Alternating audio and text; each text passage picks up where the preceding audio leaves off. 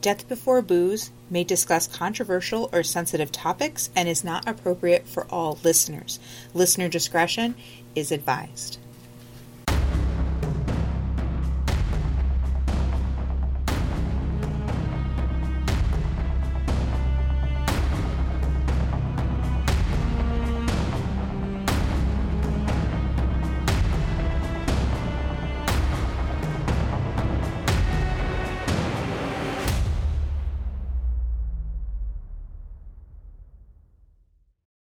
Welcome to Death Before Booze. I'm Sam. I'm Jen.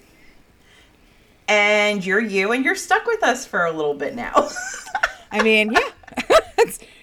That's how these things work. Usually. We're Death Before Booze. And, we're just going to talk about a whole bunch of crazy stuff along the way. Yeah, we love everything creepy and crime, and we like to tell each other random stories at Christmas parties when we're drunk in my brother-in-law's basement and just try and freak each other out as much as we can. So we figured we would just do that with everybody, because why not? Yeah. I mean, listen, if you want to listen to us, thank you. That's all. Just hang out. Hey. Get excited now.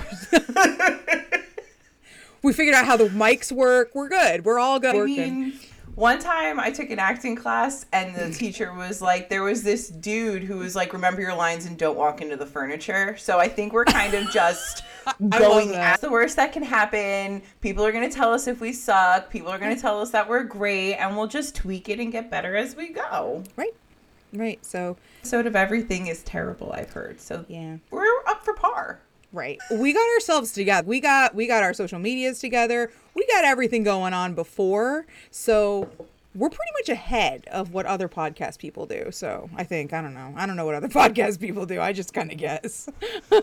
I mean, that seemed to be the fun part. Like, get your Facebook, get your Instagram, get your Patreon, get your merch. We have all that. Go to our website. Oh, we have a website, deathbeforebooze.com. Come visit. You can find our Patreon page. You can find our merch. You can get to all of our social medias. Yes, we have a Pinterest because I'm obsessed with Pinterest. What else do we have? We have our email address, so you can always contact us and let us know. We love feedback. I'm going to say it again at the bottom, but make sure that you rate, review, and subscribe and tell a friend about this, because that's the only way we can grow, and we really want to grow. Yeah. Right? Yeah. That makes sense. Yeah, I'm ready to do this. Let's do it. So we decided to start this podcast because my mother-in-law found an article in the paper that the Conjuring House was allowing for ghost hunting. We bought our cool shirts. We did. Oh, we were ready to go. And then, we talked about how cool it was going to be and all the things we were going to do. And we were going to get all this ghost stuff. And then a couple days later, Jen goes, I get a text message. Can we just start a podcast? We haven't gone to the Conjuring House. I was like, we should do that. And you're like, what? Seriously? So let's go. So this is first. And then we do the Conjuring House. And then we do ghost hunting. So yeah, this is the plan. It's all out of order, but it's there. Yeah, we'll get it all done. I mean, it's cool. We got big dreams, big plans, and we're going to take all of you listeners along for the ride. It'll be exciting. You're welcome. And we got some stories this week. Oh, boy. Okay. So do you want to tell the topic or should I? Well, I'll tell the topic. So you tell. We decided that because we're both in Connecticut, we decided let's just go with Connecticut. Here we are. So this week is Connecticut Tales. So we've got some creepy stuff going on. And we chose things that, we took a deep dive into that might not be so well known in Connecticut. So I'm excited. Oh, and for any case that we do, you can always go to our website and find all of our sources, any pictures that we're talking about. They'll all be on there under the blog tab. So feel free to go visit and research as you like, or correct me, because 9 times out of 10 I will be wrong. It's totally cool. I accept this. But you can always check our work. So are we doing this? Yeah, we're doing this. So my story is about Tyree the cannibal. I'm so excited. So this crime took place in 2011. So it's 12 years old? Like, it's not that old. That's not that old. No, when I first heard it, I was like, Tyree the cannibal, this has to be the 1800s, right? No, like it's Jeffrey, like the 70s Jeffrey Dahmer type of era. No, not even. Okay. There you go. Okay. So Tyree Lincoln Smith was born January 11th, 1977 to Cheryl Robb and Adolph Smith. So his mom was 18, his dad was 21, and then they got married later on when Tyree was like 7. Awesome. Tyree went to public school. He completed about 3 years of high school, and then he left in 94. So like September of 94. He enrolled in the Job Corps. Have you heard of this? A vocational training program administered by the U.S. Department of Labor that helps young people learn a trade while earning a high school diploma.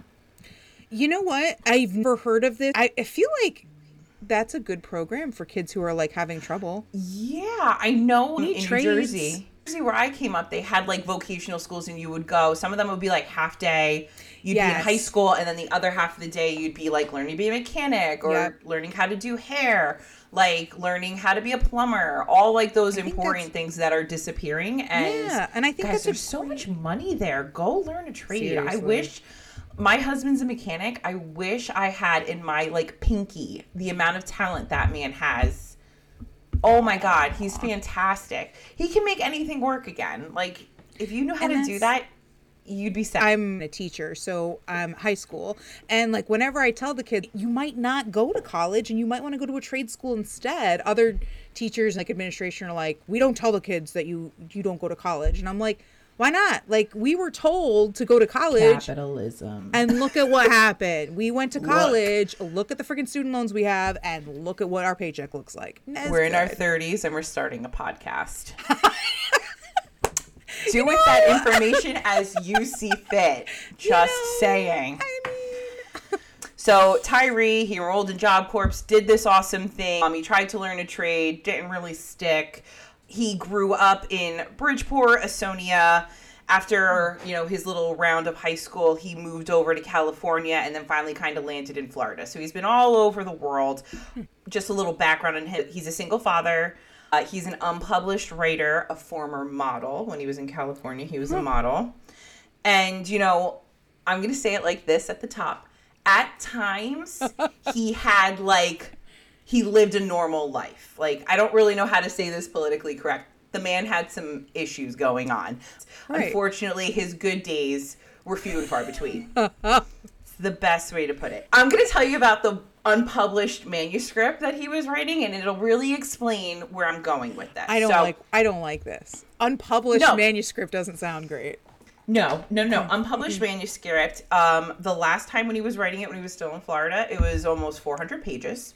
Oh, Lord. In it, he detailed images that he was writing about his life, things that he had experienced, whether they be in his head or in real life, or things that he had experienced in the future. I'm going to let that sink in. Okay. Let's talk about things we experience in the future that we haven't really experienced. He did have an issue figuring out what was real life sometimes and what was in his head. So a lot of times he was hearing voices, Greek gods were talking to him. He was raped, he was raping, he was murdering, he was murdered. He had a really hard time figuring out that reality line quite often. And again, it wasn't all the time. It was just sometimes. But, as we're getting into this 2011 event, he was really having a hard time with that line. Like, what's real? What's not? Is Athena talking to me? Is Zeus my best friend? We don't know. So, was he medicated? No. Okay, because this kind of, I don't pretend to be a psychologist, but this kind of sounds like something that today we will. Perhaps, if Poseidon is talking to you, perhaps we need to say, might want to tell somebody. I don't know. So a lot of times on his social media, he would write where he was in the book or give you excerpts of the book.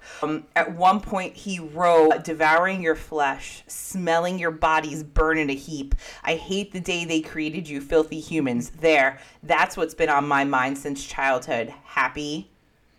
I don't like that at all. I don't love that. That's not my favorite quote I've ever read. I feel like if I saw someone I followed on social media and that was what I think that would cause me to have some red flags and be like, do I contact somebody about this? Because You know, like, that's always the thing nowadays. Like, is someone serious? Are they not? And I don't know. While he was, writing things like that, he would also be like, oh my God, I lost 300 pages on my little flash drive on my desk. Where did it go? Zeus is hiding it from me. Things like that. He really, like, was freaking out. He would bring himself down. Mm-hmm. He would take a breath. He would grab his bottle of sake and go for a walk in the middle of the night. Sake, that was his... Go for a little nighttime stroll. Gotta get it out. Get the shakes out. Let's go. We're good, right? It was so fun. So this is just a little background, give you a little heads up into where his mind is right now, what he's thinking, how he's feeling, all that good stuff. We're going to jump to December 15th. He's back in Bridgeport. He's hanging out here in CT, doing his thing. He came here by bus, and he showed up at his cousin Nicole's house. Nicole's really awesome. They've been close since they were kids. He kind of pops in there whenever he shows up, bangs on her door, and is like, dude, I got to tell you what the Greek gods are telling me. Man, they are excited. They are ready for blood. They told me I got to get my hands dirty. I'm on it. I am so ready for this to be the day. And she's like, bro, cool. You have fun with that. So you need to leave. But, I got your back. You let me know how that goes. Not really thinking, but, he's having an episode and he'll be fine. Well, unfortunately, he really didn't have anywhere to stay. I don't know if Nicole knew that or not, but he was kind of homeless. So he went back to where he had previously lived in Bridgeport, outside of these apartments. I think it was on Brooks Ave. I had it written down. Hold on. Bridgeport. Okay. That night, Smith curled up outside on the porch of an abandoned, boarded up Brooks Street apartment building where he used to live. Okay, so that's where he kind of hung out. He had a book bag. Hold up. He had his book bag from his cousins. Inside of it with the manuscript. With the flash drive. I mean, with the manuscript. And a hatchet. I mean, as you do. Is the hatchet sticking out of my backpack? Because I mean, that's how you make friends, I thought. Like, it's a conversation starter. It certainly is. I'd be like, dude, why the fuck do you have a hatchet? Are you Johnny Appleseed? Should I be prepared? So he's awakened. He had fallen asleep on the porch. He gets woken up by a fellow homeless person whose name is Angel Tuntun Gonzalez. So he's unfortunately our victim. He had, different issues with drugs. So he also found himself homeless, but he had friends. He was popular in the neighborhood. Like, whether or not you were on his level of that, he said hi to everybody. Everybody knew him. Tuntun was everybody's best friend. High fives, hugs, checking in, all that good stuff. So really, out of the goodness of his heart, he found a fellow homeless person he had never met, didn't know anything about, woke him up and said, bro, I know how to get in the building. Come on, like, stay warm with me. It's December. Like, it's cold here. So he's like, come on, I'm going to take care of you. They got in the building, and the first thing Smith heard in his head was, that's your blood. I don't like this. The minute he said, let's go in the house, I don't like this. Yeah. So they get in the house. Smith hears in his head, this is your blood. And nobody heard from Angel Tuntun Gonzalez again. I know, my heart. I mean, somebody who's that nice when, they are homeless. They are having, whatever issues in their life, to reach out a hand and be like, hey, man, I know it's cold. I know how to get into this building so we can be warm. I'll share whatever resources I have. Come on. He's just trying to be nice. And, you feel bad for Tyree, too, because he's just not right in his head. Like, there's just so much bad happening here. It's like, oh, I just feel bad. Okay. Yeah, that's the problem with these stories. You're like, Jesus. But it's like, I get it. So there's some kind of like, it's a sympathetic character. You feel bad, but you don't know who to feel bad for. Okay, so the next day, our buddy Tyree goes back over to his cousin's house, and he's got like stuff on him. He's got like blood and dried blood and blood on him. And he's over there for dinner this time. Nicole's like, what's up? Like, what's going on here? And he looks at her dead in the eyes and goes, I got my blood. Jesus Christ. Oh my God, I threw up myself. I can't. Jesus Christ. Then he thought, in his infinite wisdom, let me tell my cousin every single little detail. It's cool. Let me tell you everything. Like, He was so excited. This is the best thing I've done in my entire life. I need to tell you everything right now this second. And she's like, oh boy. Okay, so now I'm going to put in a trigger warning. I know this is nowhere near as bad as what other crimes are, but dude, it gave me some like heebs, so I'm going to trigger warn this. Obviously, this is the cannibal part. This is the murder bloody part, like, just so you're ready. And I'm going to kind of read it so I can get through it. Okay, so what he told her was... Angel Tonton Gonzalez got him in the house, turned around, and was showing him around, so he knew where to go. He took the hatchet out of his bag and just attacked him. So from behind. Jesus Christ. The hatchet blows to Gonzalez's face and head were, quote unquote, so severe, Tyree was able to remove an eye from the man's head along with pieces of brain matter and a piece of his skull. Okay. Blech. That's from behind? Yeah. Like, holy shit. He beat his head and face so bad that, like, his eyeball popped out. Blech. Yeah, I know. Okay. Blech. So No then, thanks. No, thank you. Tyree he took some of the brain matter, the eyeball, and that little piece of skull. He put the skull in his book bag. And he went over to the Lakewood Cemetery where he had a cousin buried. So, a different cousin. Nicole's still alive. Okay. So, at the cemetery, he takes out the eyeball. He eats it. He says that it tastes like an oyster. And the brain matter, he ate that too. And then he washed it all down with sake and toasted his cousin's grave. What is the sake? Like, is there, like, that's his alcohol of choice? I mean, I like tequila. Yeah.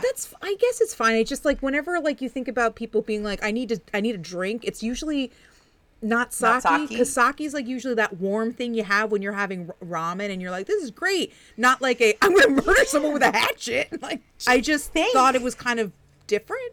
So yeah, you'd think he'd get like a small bottle of something cheaper at the liquor store, but I mean, everybody has their thing. I'm not going to yuck his yum. He can have his sake. So he toasted the guy's life or his cousin's life. That I don't know. Like, he just said he toasted his cousin's grave. You know, he might have just poured one out for his homies. You know, which is I guess you could consider Angel. Oh my God, he's an angel. Angel. Oh, think about it. He's such an angel. It's his name. I'm helped thinking him out. about it. Oh God, what a connection I just made.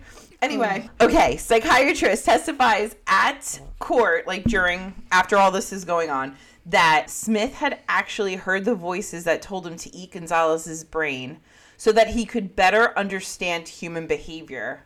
Like, Tyree, could understand human behavior by eating another human's brain. This is what the voices are telling him. There's no logic. Don't look at it like you're supposed to be logical. There's no logic here. I mean... This is... No. Just no. I think it's cute because you're trying to justify. You're trying to make the connection. There's no connection. That's what happens. There's no connection. It's okay. It's okay. I'm trying to make a connection. Yeah, don't. Try to give him the benefit of the doubt because I'm like, well, maybe if you eat a brain, maybe you get smarter. I don't know. It's like I hate to tell you this. He did it. There's no alleged. He did it. There's no benefit. He did it. Like, he confessed. Sorry, spoiler alert, everybody. He confessed. Like, this happened. So it's fine. That he could better understand human behavior, and he ate his eye so he can gain vision into the spiritual realm. So he left him one eyeball so he could see when he was dead. But he wanted to see. It's like in Toy Story. No, follow me here. It's like in Toy Story when Mrs. Potato Head lost her one eyeball. Yes. And she kept doing this and could see where she was in the room. All right. It's like that. So there's your connection.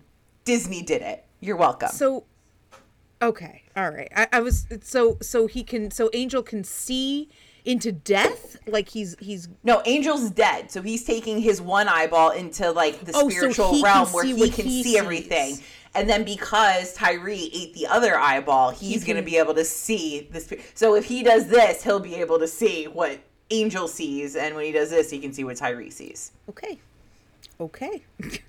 All right. Story. So after he all the body parts, he was still a little hungry. You know, his tummy, lots of walking, cold. So he's still hungry. He goes over to Subway.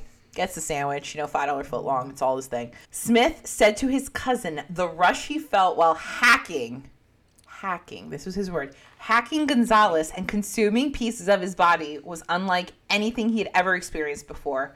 That's what the arrest warrant said. This is what he said. He told Rob he now had a sexual lust for blood. Blood. Okay. So this is what I picture. The note here is Nicole immediately kicked Tyree out of her apartment following her cousin's rendition of his previous night's escapades. I mean... Cool. So this is what I'm thinking it looked like. Hold on. I'm going to move this up a little bit.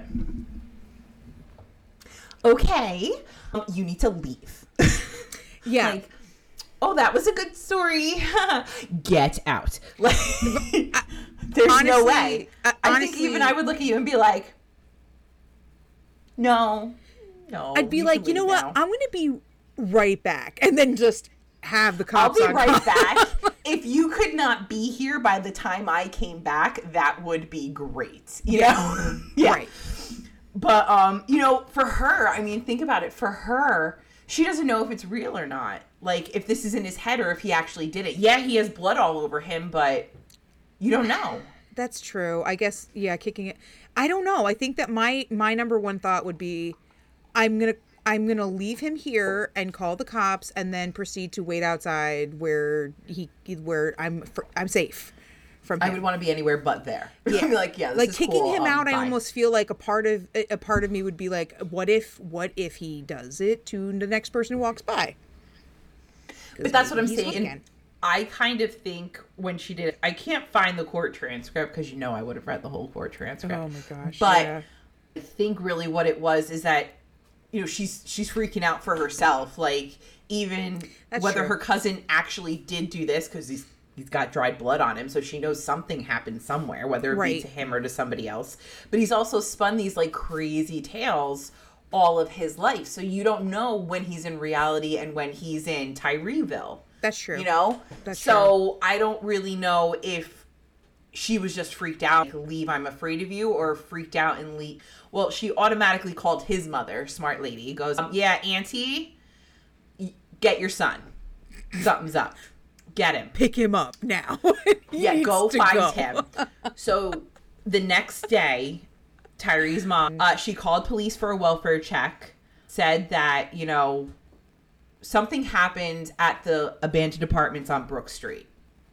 Go check. We think, she didn't know anybody's name. She didn't know anything. We think something happened over there. Can you just go check? Well, the cops couldn't get into the building, which I think is crazy. Like, if all the homeless people can get into the building, why don't the cops get into the building? Like, they're cops. Just pull down, like, the boarded up window. You're the cops. Especially if it's abandoned. Like, what? And if, like, somebody's calling and saying, hey, we think something really bad, like a murder or something terrible happened there.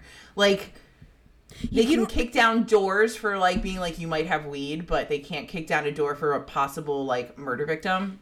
Nothing against cops, because some of my best friends are cops, but, like, how do you tell me you can't gain access to, just break the door down, right? Bitch. Like, kick it down. You got this? I can understand if it's like a regular welfare check. You want to be like, okay, well, let's knock and make sure. But this is an abandoned building that nobody is in. So, like, just go. Just get in. Yeah, just get in there. Okay, so they can't get in. They're kind of like, yeah, everything's fine. They did, however, find the bloody axe and an empty bottle of sake down in a stream bed off of Boston Ave. So I guess that stream must go through, like, the cemetery, or he dropped it on his way. But, like, that next day, somebody found an axe and the sake. Not any kind of body? Like any... I'm not there yet. Hold on. Okay, I'm sorry. Okay, no, we're getting there. Hold on. Please pause. You should be. Yeah. So Cheryl also finds her son and is like, bitch, you're going to the doctor. You're going for help. So he goes to Bridgeport Hospital and he hangs out in the ER for a few hours, but he's not seen. So he's like, which is normal. It's freaking yeah, normal for our healthcare system. In New Jersey, there's a sign on, I think it's Route 4, as you're driving down, like, the highway, and, like, some of the hospitals have, like, their ER wait room times. So, like, you know, it's like you're at the amusement park, and it's like, you know, the roller coaster is, you can check on your app, the amusement park, like, the roller coaster ride is 20-minute long wait. Yeah, it'll say, like, you know, seeing patients within this many minutes, and it looks like it has, like, the ticker thing, so they can change the number at any given moment. So, like, that's how we would know whenever I got hurt as a kid which ER we were going to, is what time, because we didn't want to spend the whole time waiting in the ER. I mean, it's like genius. I mean, I wish we didn't have to do that, first of all. Like, I'm kind of disgusted, but I appreciate that in the sense where it's like, do I want to wait? Or do respect my time. And you know what? Yep. That's it. I'm pretty sure it was Valley Hospital that does that. And I'm just like, wow. I hate that is a thing. I hate it. Yeah. But you know what? Yep. I mean, of course he would leave. Yeah. Yeah, he hung out there for a little bit. He left. He didn't get seen. He's like, yeah, fuck this. I'm out. So all of this is around December 15th. So figure, you know, the 15th to the 18th to the 20th, somewhere in there. All this stuff is going on. January 9th, Tyree is in a CVS going to pick up some prescriptions. Don't know how he got prescriptions. He didn't see a doctor, but he told people he was going to see a prescription. And he's walking around the CVS, and he's bleeding. And people see this. He had slit his wrist with a box cutter, walked around CVS looking for his prescription, and then passed out. So we finally got to a hospital. He ended up at St. Vincent's Medical Center's Behavioral Health Services in Westport. Oh my God. I don't even know what I would do if I saw that. I don't know how I would react. I'd be like, are you bleeding in the middle of CVS? Like, what do we do? I need an adult. I need a more adultier adult than me. Hell. I always look for an adult. Okay, so he's there. He gets better. They stitch him all up. They get him back on board. They get him drugs, apparently. You know, they set him up. He leaves, and he gets on a Greyhound and goes back to Florida. He's like, I'm out. I'm going back down to Florida. I'm not dealing with this shit anymore. You know, whatever. Did nobody call the cops and be like, hey, maybe we should watch him? Like, I mean, let's be real. How many times do the police get that call? Like, hey, so-and-so is not right. This is what's going on. And then, you know, 6 months to a year later, you hear they went nuts. Like, you can tell, like, there's so much going on. It's not even like the police's fault. Like, I feel like there's just so much going on that they're always playing defensively. Yeah. And like that, all those social services just, they kind of, people fall through the cracks. It's really sad. But no, so now he went back to Florida. I can tell you, while he was in Florida, a lot of his like neighbors like saw him and he was like happy again. Like he was like even keeled, kind of happy, was saying hi to people. Usually he was very introverted, very like aloof, didn't really give a shit. He reconnected with an ex-girlfriend, so he moved in with her right away, so he wasn't homeless anymore. They'd be like walking up and down the street holding hands. They were being so cute. And he was like okay then. So whatever they did in Westport must have helped him. Or it could be, you know, because he finally lived out his fantasy of killing and eating somebody. I mean, it could go either way. You can do with that information as you see fit. So, okay, at this point, you know, it's January 20th, 39 days later. Okay? A building inspector is inside the abandoned Brook Street apartments and finds the victim's decomposing body on the third floor on a rotting mattress. The second the cousin, Nicole, heard that they found a body, she called the police and was like, nah, my cousin did this. Go get him. Go find him. Like, did not wait. Do not pass go. Do not collect your $200. So at 7 p.m. on January 23rd, 2012, so again, you know, what is this, 42 days later? The suspect was taken into custody without incident, awesome, by multiple law enforcement teams in Florida, including SWAT, the local law enforcement for Lakewood, and the U.S. Marshal Violent Crime Fugitives Task Force. Holy crap. That's a lot of people. I'm sorry. Yeah. In Panama City, Florida. So, you know, again, his neighbors are like, he was great. He was fine. Everything was so happy, so whatever. And then this happened. So everybody's blindsided. They're like, are we being punked? Like, did Justin Bieber get SWAT called again? Like, what's happening? Are we getting swatted? But it was, like, legit. And I can tell you his little girlfriend, like, once she realized what happened, like his girlfriend that he was living with, she became super depressed, wouldn't leave the house, was so embarrassed. I feel really bad for her too. It's not her fault, but, you know, just you see what the impact of this is on multiple levels. Right. You go all the way from the humans suffering from these mental issues to the victim to now the fallout. And the like, family it just who hits. legitimately doesn't have any no clear idea of what's going on. And then you're blindsided because how the hell did this guy... Yeah.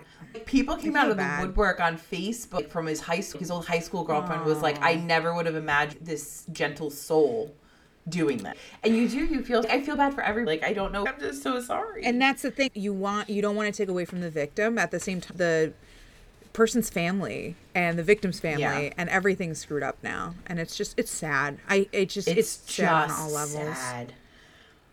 Because maybe he wouldn't have done this again. You know, maybe he wouldn't have. Maybe. I don't know. I mean, I have to say, if I thought Zeus was telling me, you know, to go kill somebody, I'd be a little afraid of Zeus. I mean, he's got like thunderbolts and shit. I watched Hercules. I know. I've taught enough Greek mythology to know that you don't mess with the gods, so okay. Yeah. Right. No. I mean, again, I'm just going from my perspective. What could have happened? I don't know. So he gets returned to Connecticut. He's held on $1 million bail. He's not going anywhere.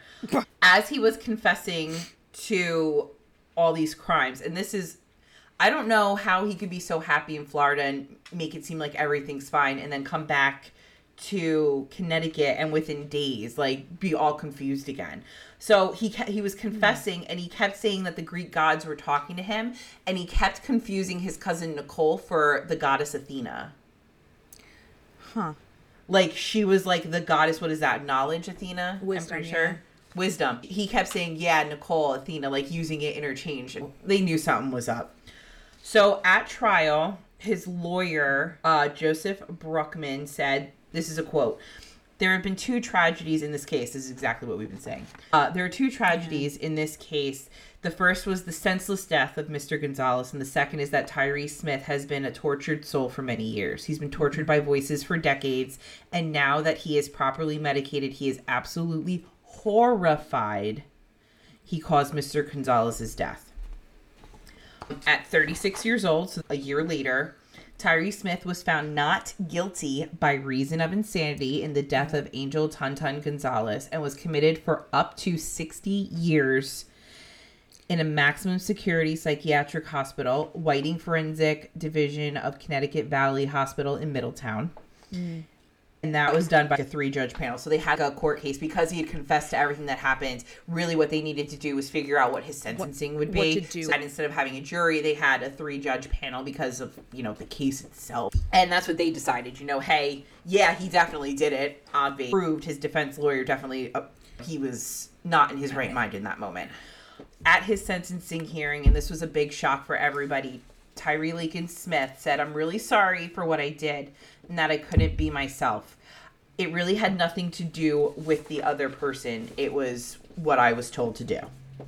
So for Angel's side, once Tyree gave his apology and he was given the chance to speak, and they were like, "We waited 2 years to hear Tyree say he was sorry. What he said today caught me off guard, but I feel he meant what he said." So, I mean, all in all, it's very sad all the way around. And what I really think it brings to the table is that, you know, mental health is an issue in this country that really needs to be looked at, and we need to come up with a better way with how we're handling it, and just make sure that everybody in our society is supported. Don't know how we're going to do it. Don't know where we're getting the money or the resources or the anything. I just know that that's something that definitely needs to be handled better.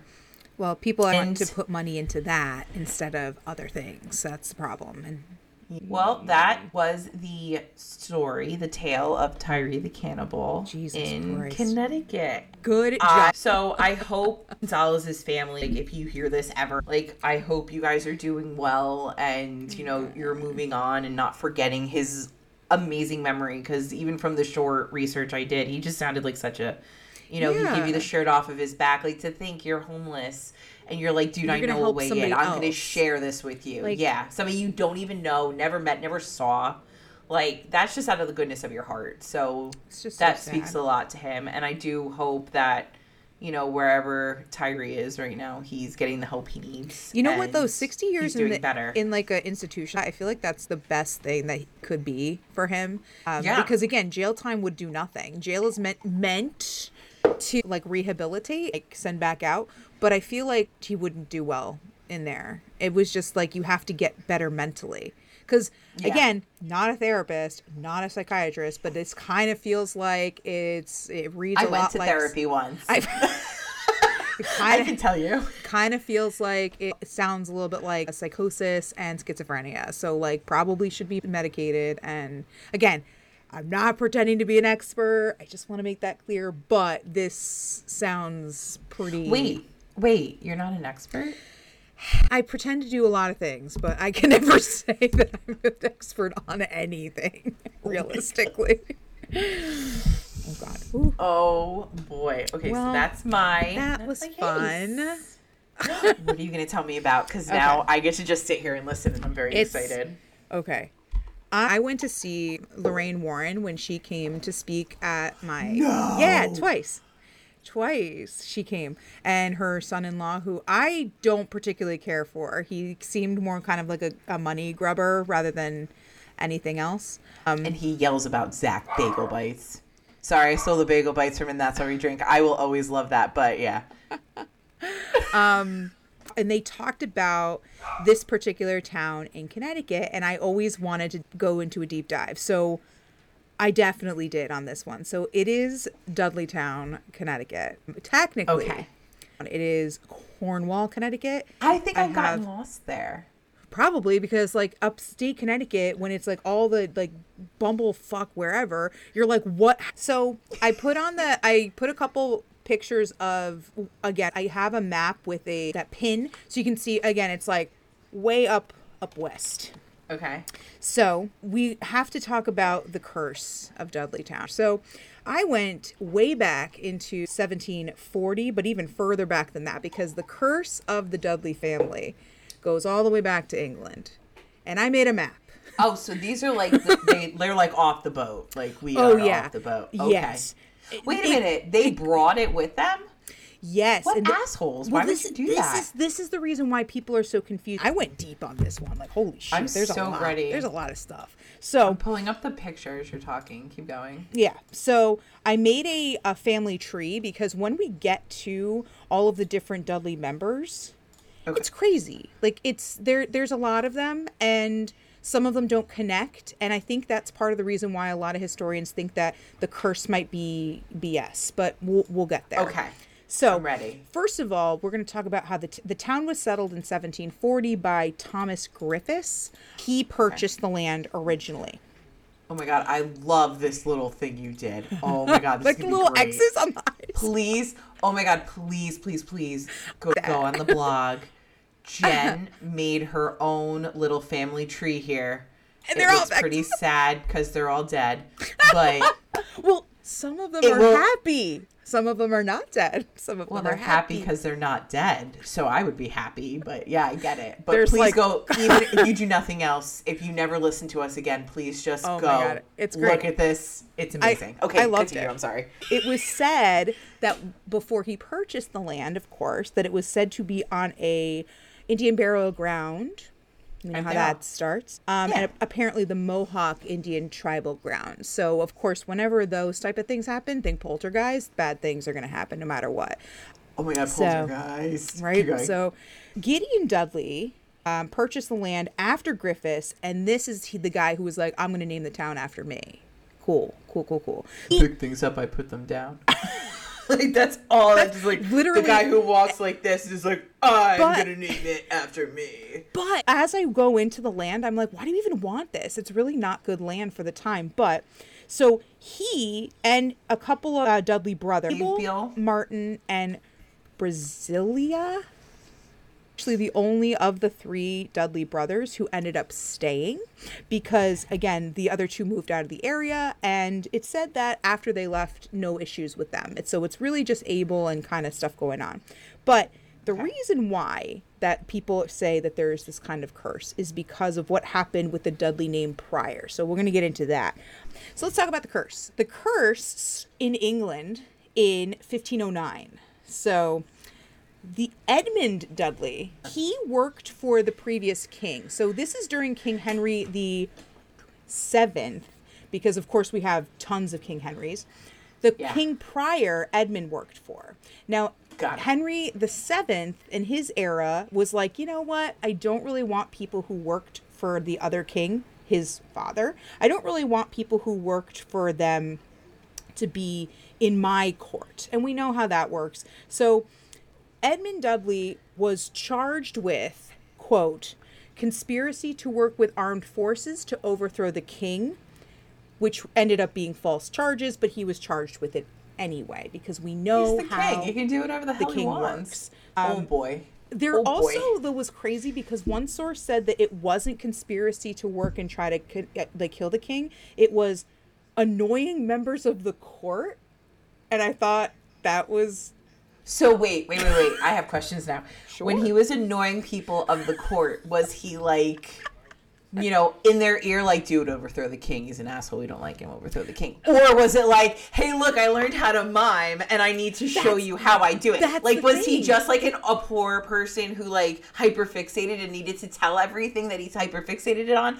Or was he really trying to overthrow the king? Like, I don't understand. And that's the thing. That's why only one source said that annoying the court. And I think it really has to just do with like annoying the king, because the king didn't want him as part of his court. Could you imagine if that's how we got rid of people? They're annoying. That's actually why I wrote it down, because I was like, could you imagine? Like, this was like, that would be I don't great. like your voice. Go away. Like, that'd be amazing. Could you I don't not? like you. I'll kill you. So... he was executed in August of that year. E.M. Meyer, who was one of the historians who wrote one of the articles that I researched, he said about his death, it was, quote, a cynical act of judicial murder done purely for political profit and propaganda purposes. So basically, the king doesn't like him and just had him killed for nothing. Makes sense, because that's what happened all the time. Like, you didn't have to explain yourself. That checks. It started with Edmund Dudley. So now Edmund's son is next. So Ed's son, I'm just going to call him Ed now. You're friends with him? Yes, I know him. You and Eddie? That's nice. So Robert wanted to overthrow Edward the Sixth. Again, Roman numerals and I don't get along very well. They're hard. Math is hard. But he tried to overthrow him with a marriage plot. And now this is kind of where it gets kind of weird. Or creative, depending on who you are. So his son, Robert's son, he wanted to marry Lady Jane Grey. Now, Lady Jane was next in line to the throne. So he thought, if my son marries her, then they can get together and then we can kill off Edward and my son could be king. Cool. Yeah, Didn't work. Checks. Didn't work. Assholes. Because people figured it out. So all of them were decapitated. Even Lady Jane, who pretty much probably had nothing to do with it. Oh my God, that wasn't her fault. No. She probably got told who to marry. And that's the thing. Like that. So you kind of She's over here living her life with her big ass fucking hair. And like, you know just leave me alone. Leave me alone. I'm going to sit here and crochet or whatever I do. And I just want to live my life. You're telling me to marry this guy. All right, so I'll do what you tell me. I'll marry this guy. Cool. But like, again, if she was involved in the plot is kind of unclear, but chances are likely not at all. She didn't do it. Honestly, she didn't do anything. Even his son probably wasn't involved either. It's just a matter of he wanted to kind of put the chess pieces in and get rid of Edward the Sixth. So... then when they found out about it, they were like, all right, well, we're going to kill you and also the other two because F that. Again. Okay. Now, Lord Guilford Dudley, who I believe is somehow, but not exactly, related to Edmund. Again, it's not clear. They didn't really give me a clear go on that. But Guilford Dudley served in the armed force, so he came back to England after his duty. He unfortunately came back with the plague. So, That's what the rat is? The plague? Oh my God, the rat. The plague. I'm not dead yet. listen, Bring okay. out your dead. So, side note, when the pandemic started, literally, I was like, what if I go out in the streets and go, bring out your dead? And my husband was like, probably not a good idea. I mean, that's one way to meet the neighbors. Some people bring them, like, you know, a plate of cookies, a pie. I mean, bring out. I could just with the gong and everything. I would. Oh my God! I swear, if you didn't have the cowbell, don't do it. It wouldn't. I don't want it. If there's no cowbell, I don't want it. So yeah, that's. And of course, it was during the pandemic, and I'm like, I'm definitely going to hell because literally during that time, everyone was so scared, and I'm like, what if I go on the street and just like, bring out your dead? It's just a flesh wound. It's fine. Oh my God. Oh my God. So he got infected with the plague. So again, he had no connection with the king or beheadings or anything like that. But because he brought back the plague, he got infected. A whole bunch of other people got infected. It was bad time. He's the one that survived. No. And everybody else died. He's done. He's gone. Oh, he's dead. Okay. He's dead. You don't usually survive the plague back then. It's a rough patch. So thank God for antibiotics. Yeah, seriously. Like, ugh. So now, the brother of Guilford, who died from the plague, Robert, was an Earl of Leicester. Sound right? Okay. Sounds good to me. Cool. Lister? He, Lister fiend. During the time, like, he was in England also, but he left. Okay. And nothing bad happened to him. So they're like, okay, so this Dudley left. And nothing. So this is kind of where it gets like the curse is a little bit stretched, and that's kind of where a lot of people go, well, look at Edmund and look at his son and look at Guilford and all this stuff, because it's Robert's descendants that were the ones who did go, and nothing bad happened to him. So if the curse was actually a thing, the three brothers, Abel, Martin, and Brezelia, when they went to Dudleytown, Connecticut, or Cornwall, they would have had to be directly related to either Guilford or one of the other ones in order for it to be like a curse. To be like, oh, look at all the bad things that have happened. But because they were a descendant, not even like immediate relative of Robert, that's kind of where the curse gets a little wonky. Like, there's a lot of crap that went on. But then again, if you think about it, in the 1700s, everybody was fucked. I mean, pretty much. You breathed wrong. You know, you pissed the wrong person. You chop your hand off, you'd get a massive staph infection and just die in 3 days. Gross. Yeah, and it's bad. So, I mean, I think everybody was cursed back then, so it's I know. okay. I think that the reason why they wanted to stretch the curse out was because it makes it seem better. It makes it seem like, oh, all the bad crap that happened to the families and what was going on in the town during the actual like time people were living there. It's England's fault. It makes it because of that. So, we're the good people. We're just suffering from this. I understand. So technically, we kind of debunked the curse because it's like, it's not a family curse. It could be the curse of the town itself, which absolutely makes sense in this case because a lot of weird crap did happen. So I went into the history, but getting back to the actual land and why it kind of sucks is because it's like on top of a mountainous type of area. And during the 1700s, 1800s, you needed to farm, and the land just was not suitable for farming. So nothing was growing. On top of that, there were like apparently there's 3 types of hills around the area too, so that when the sun kind of comes over, it gets dark quicker in those areas. So it's not ideal for anything to grow. Oh.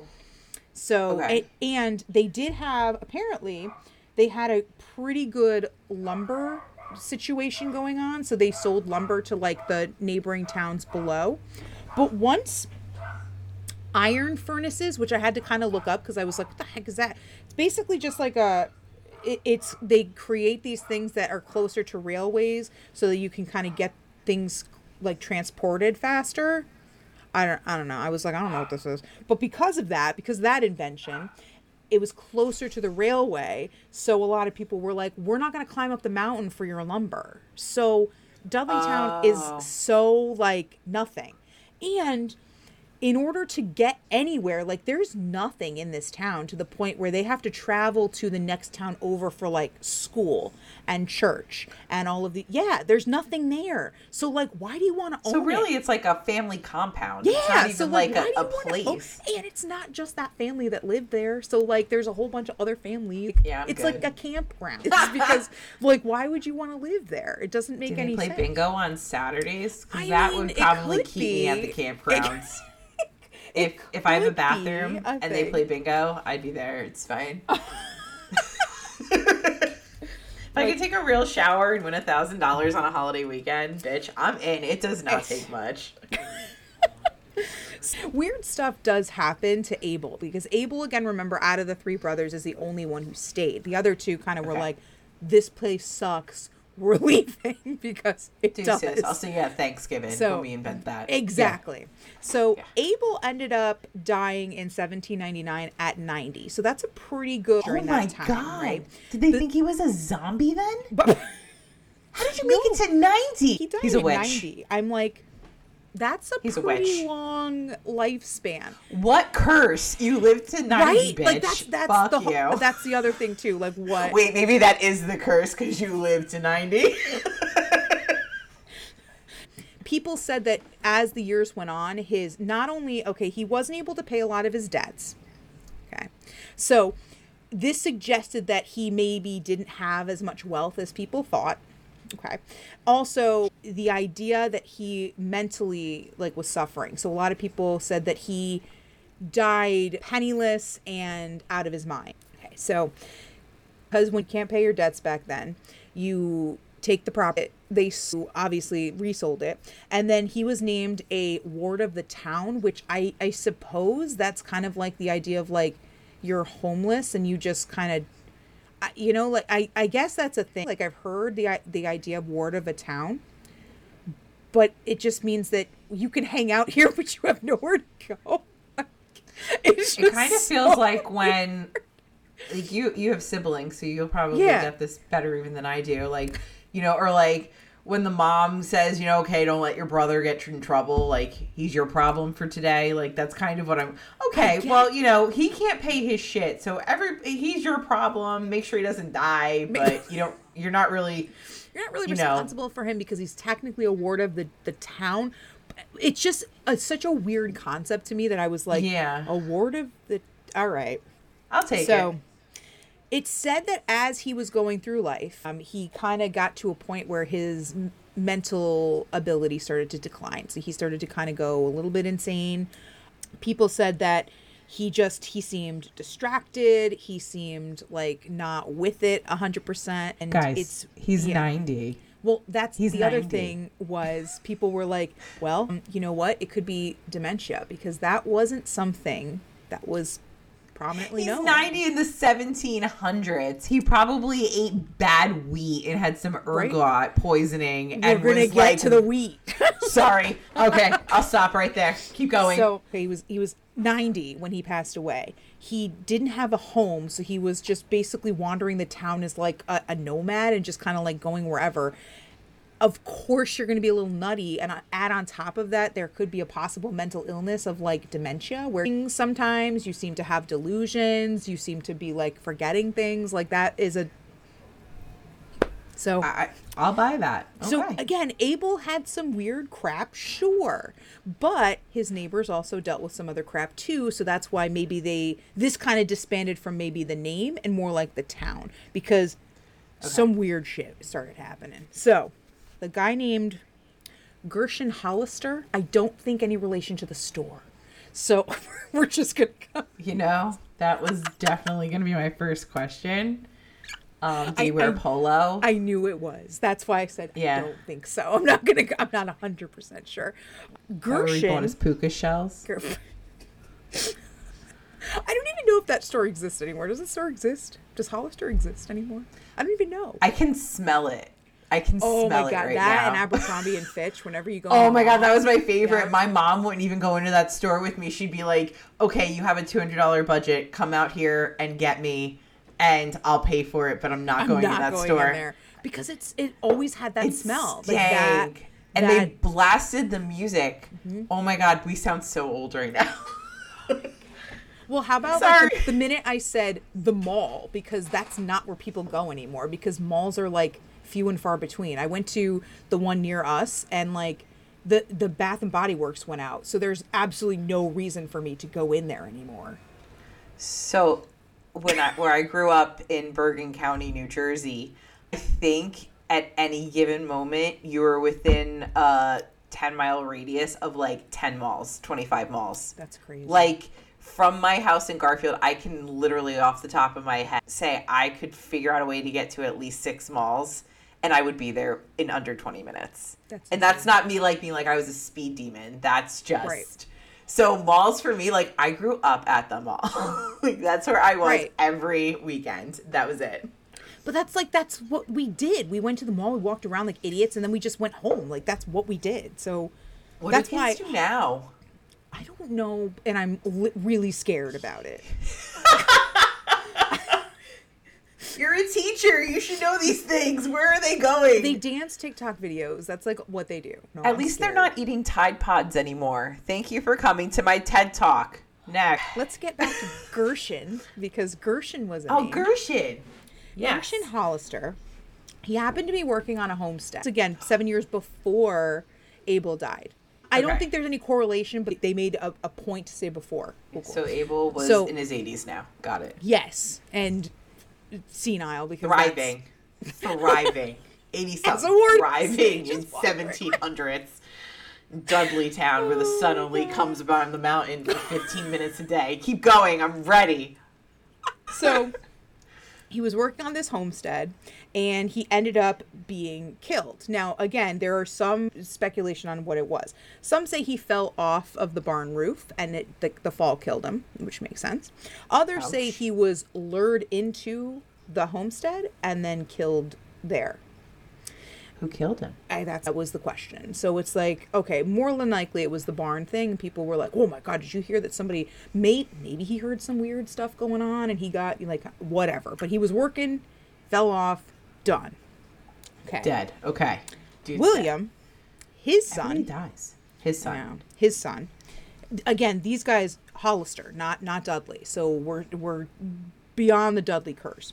We're at the mall. He began to go kind of nuts after that time. So he started saying that he was seeing creatures in the woods that would come out at night, and they would prowl around the town. And the woods. Yeah, because that's all this place is. It's wooded, mountainous area.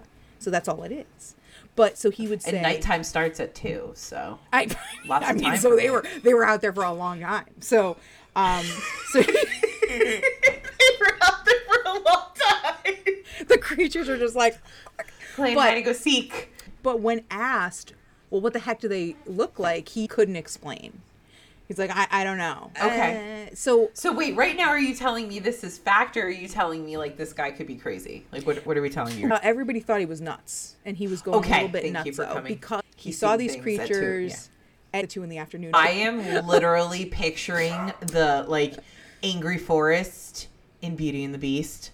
Like, that's just always dark. It's the middle of the day, but it's super dark. Literally, like, that's kind of what I'm picturing. That's kind of what I picture as well, because, again, the idea of this forest, first of all, there's the other name for this forest, or for this particular area. They eventually named it, like, the Dark Forest Entry, and that's kind of what it's called today. So, like, when you name something that, it kind of gives it that, like, creep factor. So that's the reason. I could see creepy creatures coming out of there. Like, yeah, that makes sense to me. So yeah.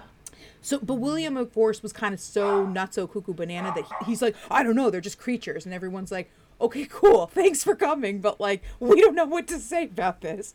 So, fast forward, prior to the land being sold by, and because this land has been like bought and sold by a whole bunch of people at this point, still, I think what's his name from the beginning, Dudley, he was like, I'm gonna name myself after it, and this is my town. The Kyle. Yeah, so he owns it at this point, but I think eventually it changes hands so many times. So in 1759, Nathaniel Carter, because the Carter family also kind of bunked in with the Dudley family during this time. It was them, it was a whole bunch of other families, but again, Why do you want to live here? Because this place freaking sucks and you have to travel like 20 miles to go to school. Whatever. We digress. We're just gonna move on and pretend everything makes sense. So he settled with his family in Dudleytown in 1759, and everything was great. Now the plague swept through his family, but not his immediate family, but all the families around. So he was kind of like, okay, this is cool, but I'm gonna leave. So he left. Smart. Okay. Sort of. So his family moved to Delaware because he got super depressed and he was like, we need to go somewhere else. Let's go to Delaware. So again, that's where I go too when I'm depressed. Pan to Wayne's World. Hey, we're in Delaware. Yeah. That's my favorite part of that movie. Hold on. Don't blink. You'll miss the gap. But in doing this, thinking, oh, we're going to help with the depression. It'll be great. It kind of turned into a shit show for Nate and his family. So he and his family happened to be going to up near the heart of Indian Territory. And again, during that time, we know that it wasn't as kumbaya as we like to think it was, because history tells us everything was great. Everybody got along. We were all best friends. We had dinner. Ate turkey. It was wonderful. It was great. Now we deep fried it and nobody burnt down the buildings. It was fantastic. We said, thank you for helping us. And they said, no problem. Please take more of our land. So, we can't wait to give you everything we own. Everything. We love the bourbon you gave us last week. Do you happen to have more tequila? Thanks for the blankets. We appreciate the smallpox. So I'm so happy you come here every day and take my harvest that I worked all summer on. You're awesome. In Indian Territory, he didn't fare so well. He and his wife and his infant son were killed. Oh my God. But wait, it gets even crazier because he had 3 other kids. They were abducted by the tribe. Okay. One of them had to be married off to another member of the tribe later on, and these other 2 boys were just kind of like slaves. Oh my God, so poor babies. Nate and his family just had a really bad day, like a terrible, no good, terrible day. But I was just gonna say that, but I couldn't remember how it went. Oh my God, yeah, that sounds scary. I don't like that. And was it maybe Dudleytown being like, well, F you for leaving, and then you... Oh my God, you're right. Right? So that... Okay, that could happen. Well, wait, didn't you say before that they buried it, or they started the town where there was an Indian curse already? Yeah. Oh my God! Okay. Right? Keep going. That the idea of this possibly the town being rumored to be on an Indian burial ground, Nate and his family being like, we're done, and it almost is like, okay. Now you again, think you're done? Hold my beer. I got this. So, and he was actually one of the only people who left, at least that I researched, that he left and he got screwed 10 times more than he could have ever gotten screwed. So everyone else who left the town was like, hey, peace out, we're done. But not as bad as this guy. This guy, he got fucked hard. So, it's bad.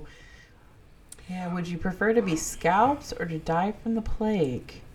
That's a would you rather. And we have Herman Swift. And this guy kind of had a little bit of a... Taylor Swift? No, not Swift. I'm just going to... Okay. Hot take. I'm really tired of seeing her face everywhere because she's dating one of the players of the Kansas City Chiefs. I'm really tired of it. Wait, are they really dating? I think so. Or is it just him... She went to the game and she was super excited when he caught the ball, and the quarterback was like, I had to get him the ball because I knew she was there. And I'm like, can we stop? Can we not do this? Is this a real narrative, or is this just what everybody wants to construe? I don't know. Thanks, Hollywood. But it's freaking... I'm kind of living for it as you're telling me, though. I'm so tired of it. I will definitely be listening hot take, to it later. Okay, because probably 13 million people are going to be like, I'm making Jesus Swift and BBB. And okay, fine. Okay. Do I love her music? Yes. Not as much as everybody else does. Am I here for the fact that she's a good person? Sure. Yes. I hope that she's a good person in real life. I really do. Oh, I've met her. She's an absolutely, she's a doll. Well, when she was young. I don't know how she is now. I haven't met her in a couple years. Well, but when I lived in New Jersey, she was so sweet. That whole thing that happened with her, with Kesha, she always seems to be on the good side.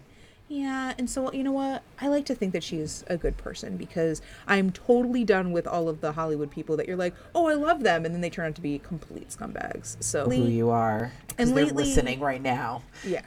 And lately, it's worse. Lately, you're like, who else is on the list? So let's just assume she's a good person.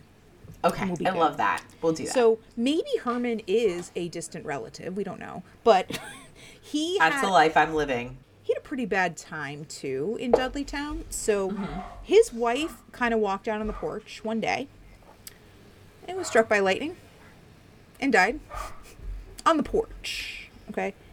What? Isn't it New weird? fear unlocked? Yeah, because, like, whenever you hear about people getting struck by lightning, usually they're by some kind of, like, an electrical thing. Or, yeah. There was no She was just on her porch? She was just on the porch. Well, I will no longer sit on my front porch. Thanks for that. She's dead. So she got struck by lightning and died. Oh my God. And it was, again, shortly after her death, he also ended up dying. Did he get struck by lightning on the porch? No, it was more of an insanity thing. Like, he started to go nutso, started to see the creatures, and... Wait, this is the guy who saw the creatures, or this is another human who saw creatures? Human who says they saw. So the creatures are real. The creatures are real. That's what they're going with. So I get it. Nobody can confirm what they look like. Okay, I'm getting scared. So I'm walking the dog tonight with my bat again.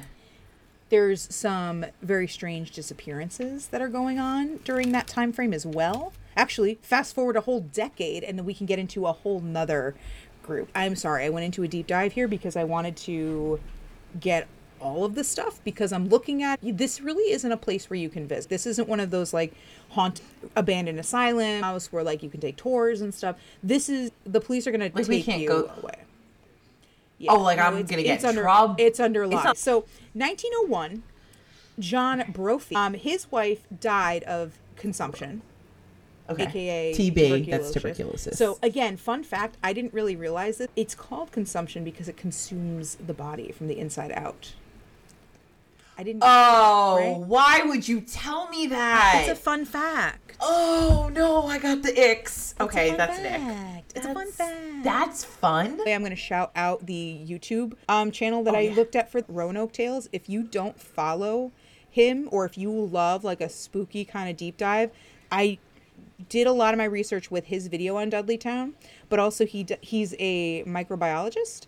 So he goes into all of like the zombie diseases and all of the parasite stuff from movies, and like explains everything. So it's super cool. So there's going to be some stuff I'll take from him. But that's where the fun fact. John's wife dies from TB, which is common of the time. Shortly after her funeral, like within like a couple of days, his two kids just like walked out into the woods and never came back. They just were never seen again. They just walked into the woods. Now, did they go look for them? Did they find them? Like what? No. What do you mean? They were never seen again. They were just walked out in the woods. They just, I don't know what they didn't prompted go to Delaware. I know, right? Like followed me and his family. Like, no. Bad idea. Although that's quite a walk. The early Forrest Gump. But here is where it gets even creepier. John, his house burned down completely to the ground. Whether he did it or not is kind of up for grabs. And then he walked into the woods and was never heard from again. Nope. Don't like that. Don't like that. Nope. So, again, to shout out Roanoke Tales, because I took one of his quotes, and I'm paraphrasing. If the wife and kids are gone, why not burn down the house and leave? And, you know. And you said this is 1900, 1910? Yeah, 1901. Oh, they have insurance, right? Did they? I don't know. I feel like somebody would have, maybe not. But if you're not going to monetarily make anything off of that, why am I burning down my shit? Why not sell it? Right. Why not live there? But then he walked into the woods and just disappeared. They couldn't find any sign of them. They just walked into the woods. It's like they teleported somewhere, or they just fell into something. I don't know. Weird. Freaking weird. It's Yeah. freaking weird stuff. Okay. Yeah, I don't like that. And it gets weird. So this is our last tale before the hauntings of today. Wait, we're not even at the creepy part yet? No. This is all leading to the haunted I'm stuff that getting happens sweaty. today. I'm getting sweaty. So, okay. so Dr. William Clark, he actually purchased Dudleytown Acres. Like, he purchased some of it for his holiday house in summertime. So, like, this makes sense that this would be a not living here full time. Because he's like, I like the woods. I want to go there for the summer. And you're like, great, cool. That's wonderful. He's a doctor, so it makes sense. He's from New York, so, like, cool. That's not a New York accent that you just... No, it's not. I wasn't trying. I was just being like, what about me and my summer home? So, Ooh, big summer blowout. so he went with his wife at the time, and they actually, again, they were there one particular summer. He ended up having to go back to New York because he got called in for an emergency, again, being a doctor of the time. After he returned, his wife, she was nutso cuckoo banana. She said she saw creatures coming out of the woods trying to take her. Fuck off again. Wait, what year was this? This was in the Did you say later already? No, this was in the later 1900s. Okay. I didn't put the actual date down, but it's after John. So like these weird creature things from the woods are like documented. People said they see them. Again, they can't explain what they look like, but they know, So she kept telling her husband, these creatures are coming out of the woods. They're trying to grab me. And then she ended up taking her own life a couple days later. Because of the creatures? I don't know. It was said that she had some issues before they went there. Some Okay. mental concerns. Again, being in I think this is the early 1900s. Again, during that time, it's kind of hard to pinpoint. But he still kept the land after that time. He just kind of was like, okay, cool. I still like the land. Unfortunate things happen. He had a wife and kids. He continued to visit the house. And he actually helped to create what is called the Dark Entry Forest Association. And that's an association that owns the place today. And that's part of the reason why they don't want anybody to go there, because they're trying to preserve it to make sure. They've been HOA. Yeah. They've been HOA. Yeah. I mean, but yes. So he and a bunch of friends got together. They created this association, and they were like, okay, cool. We're going to keep the land, preserve it, and it's going to be great. And it's still in existence today, so he did a really great job with that. So that's cool. Yeah. Since then, so actually 1918. So that's the date. Okay. Nothing had happened since then until 100+ years later. So that's when we get to our hauntings, which again, I didn't get a lot on because you can't really visit the place. So I got people who claim what they claim to see when they go to the land. Paranormal investigators went before it was completely closed off, and they actually got some stuff, which again, I couldn't find online, but I'm sure that if you visit their website, you could probably find it. So they claim to find smoky forms that kind of form out of nowhere. It's like mists. Okay. Mm-hmm. Unexplained, strange colors that come with the fog, with the foam. So the mist form. has a disco ball? Mm-hmm. Yeah. Okay. Rave in the woods. If they take pictures, they took some paranormal pictures, and there were orbs, there were figures that appeared in these pictures that are very odd. Feelings the creatures of or that's they the people? thing. That's I want to know what these creatures are. It's killing me. I'm getting itchy because I'm thinking about it. The feeling of being watched, of being cold, of an unexplained I feel terror and horror and I don't know why type of thing. Like that. There was also some who claimed to have been touched or scratched by something, but there was nothing again there. Phone batteries and batteries in general for cameras fully charged will die the minute they walk out into the homestead. No reasoning for that. And this was what creeped me up. This was the crazy part, is that once you get when you get towards the old village, because nothing is there anymore. The only thing that exists are the foundations of where the houses used to be, which makes sense because a lot of the times, even when you go to Salem, there's a lot of the foundations. Once you get to a certain point in the woods, all sound completely stops. No animals, no wind, nothing. It's just quiet. It's like eerie quiet. It's creepy. Where does the sound go? Where does it go? It just... I feel like I don't like that. I feel like there was a horror movie that was like that, where like they got to walking and then all of a sudden like the birds just stopped, and I'm like, that's what, you know, that has to be. It's usually like, you know, what's coming at you in the yeah. woods. Oh, I hate that. So this was really crazy because this person wrote under one of the articles, people were like, here are my experiences. This person said her and her boyfriend went again before you couldn't go, and they took a rock from the foundation. Okay, first of all, don't freaking take anything. Like, don't touch anything. Don't take anything. So she took the rock. Did they not know the story about the creatures? Because I feel like if she knew the story about the creatures, she would not have taken that rock. Like, so in this case, they took the rock, and weird things started happening to, like, her phone was weird. They weren't getting connection. And then, like, it was just, like, she wasn't able, like, the battery was shot, and it wasn't something, like, she just charged it, and then it would just die. And then she was just like, none of this was happening prior. We took the rock, we brought it back. And I was like, yeah, you bring it back. You don't take the rock from anyone. Yeah. You don't do that. So, okay. So, some people say, and this is also really weird, is that there's flies that are only around the foundation. You know how flies go towards something, like if it's like a sweat or like a dead type of, it's only around the foundations of the houses. It's nowhere else. Like, there's no flies anywhere else. It's weird. Yeah, I don't like it. I don't like that. All I'm thinking is Amityville. Yeah, like that's kind of what I thought. We will cover in the future, so please come back and keep listening. Thank you.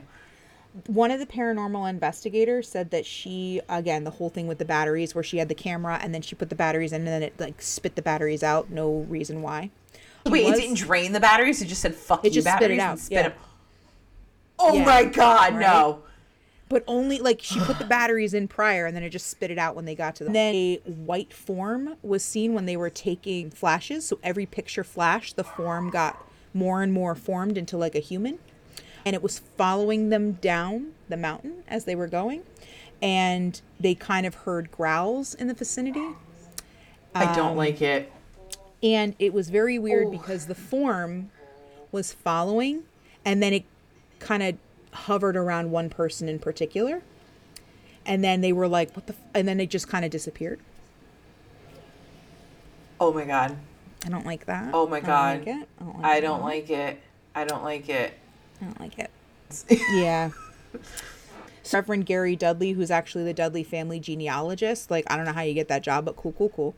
He tracked down... family reunion. He got assigned it. Mm-hmm. Like, your job to do the, figure it out. He actually, again, traced the family all the way back, and he said the same thing. It didn't make any sense because Edmund Dudley, if it started with him and all of his descendants, then it would make sense to be a Dudley curse. But it doesn't really explain the town curse so much. So that could be it. He also said that... licensing there.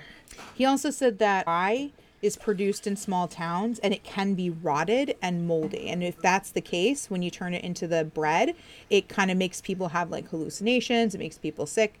So that could also be an issue why people might have hallucinated the creatures although there's 3 different people that saw them. So that's kind of. And they went like over 100 years. Cause like the one guy was what, in the 1700s? It was like 17, like 17, 18, 19. 50 and 18 and 19. So it's like not bad.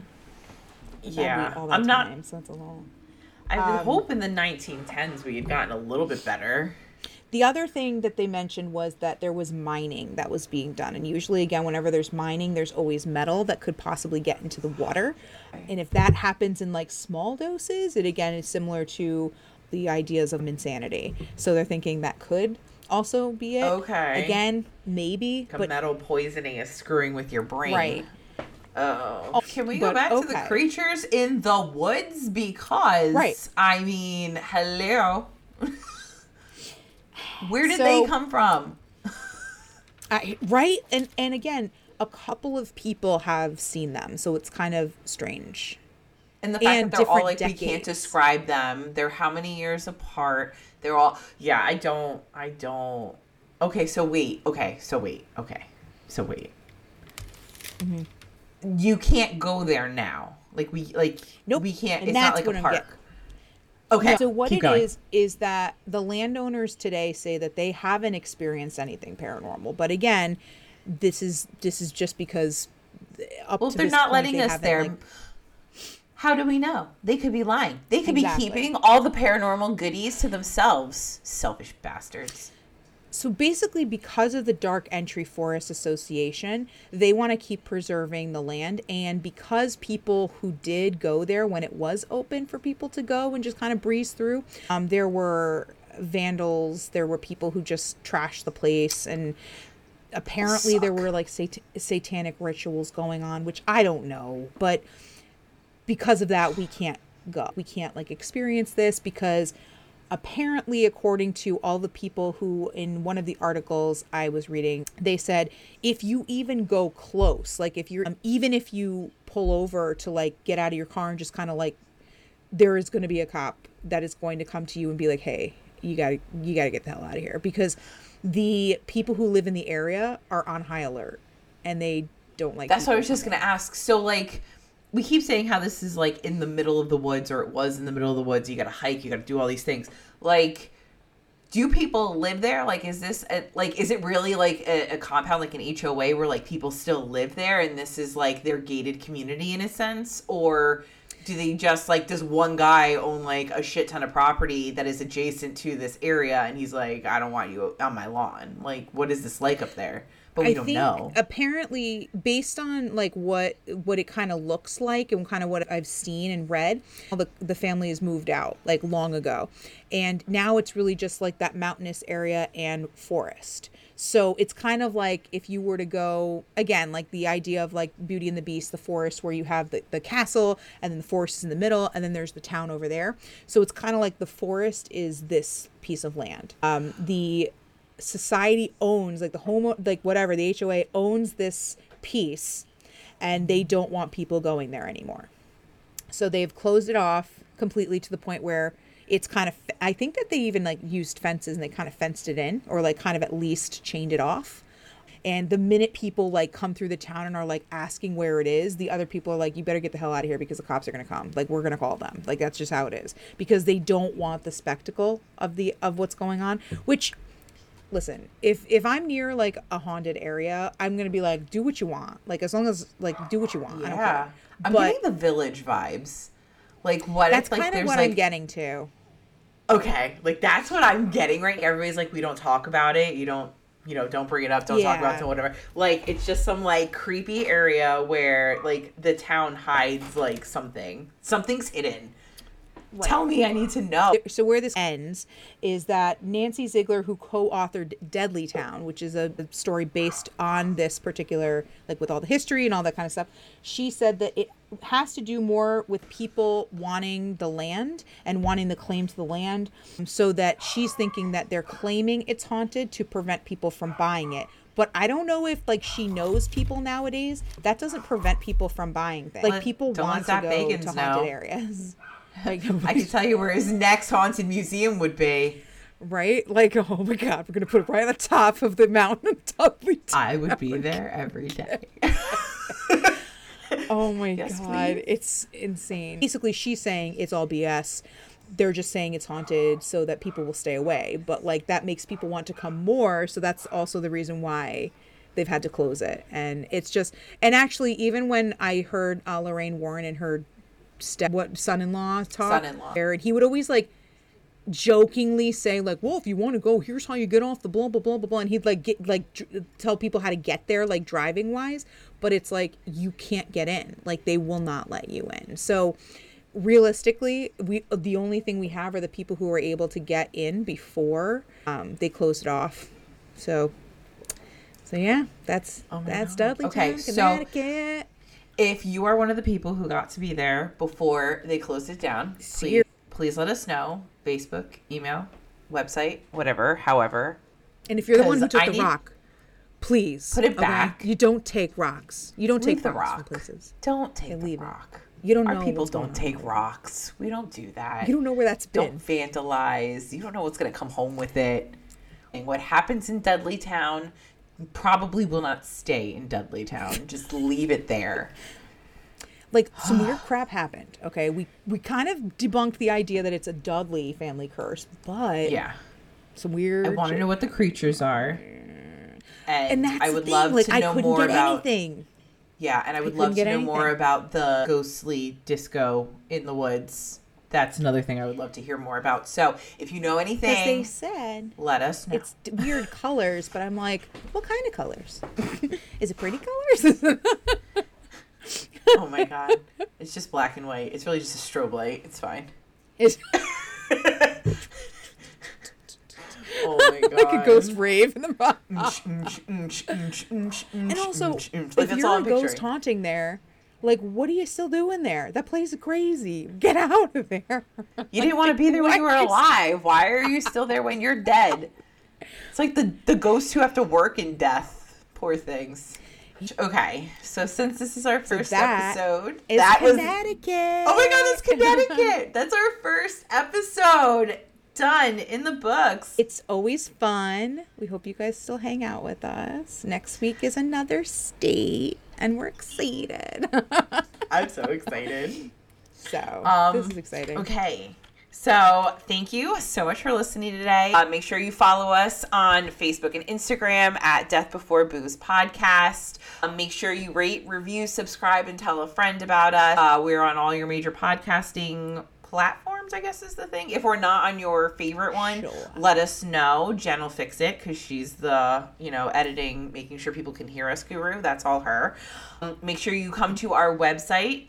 Shoot us an email, say hi. On our website, you can find our Patreon where we're going to be making special content. We're going to have a book club. We're still coming up with more things that we're going to do, but we're going to have a good time over there.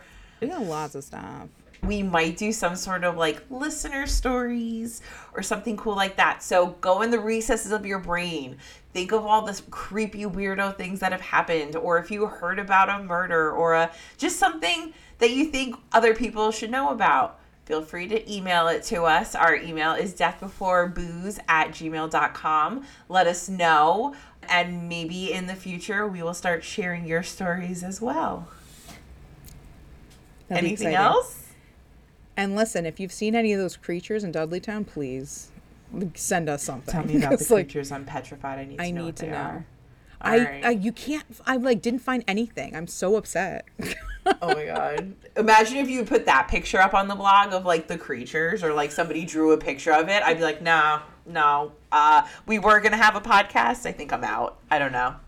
These things are making people walk in the woods and vanish. So like, we're not on board for that. No. All right. Well, thanks for listening. I'm Jenn. I'm Sam. And this is Death Before Booze. Yay! Bye. See you next time.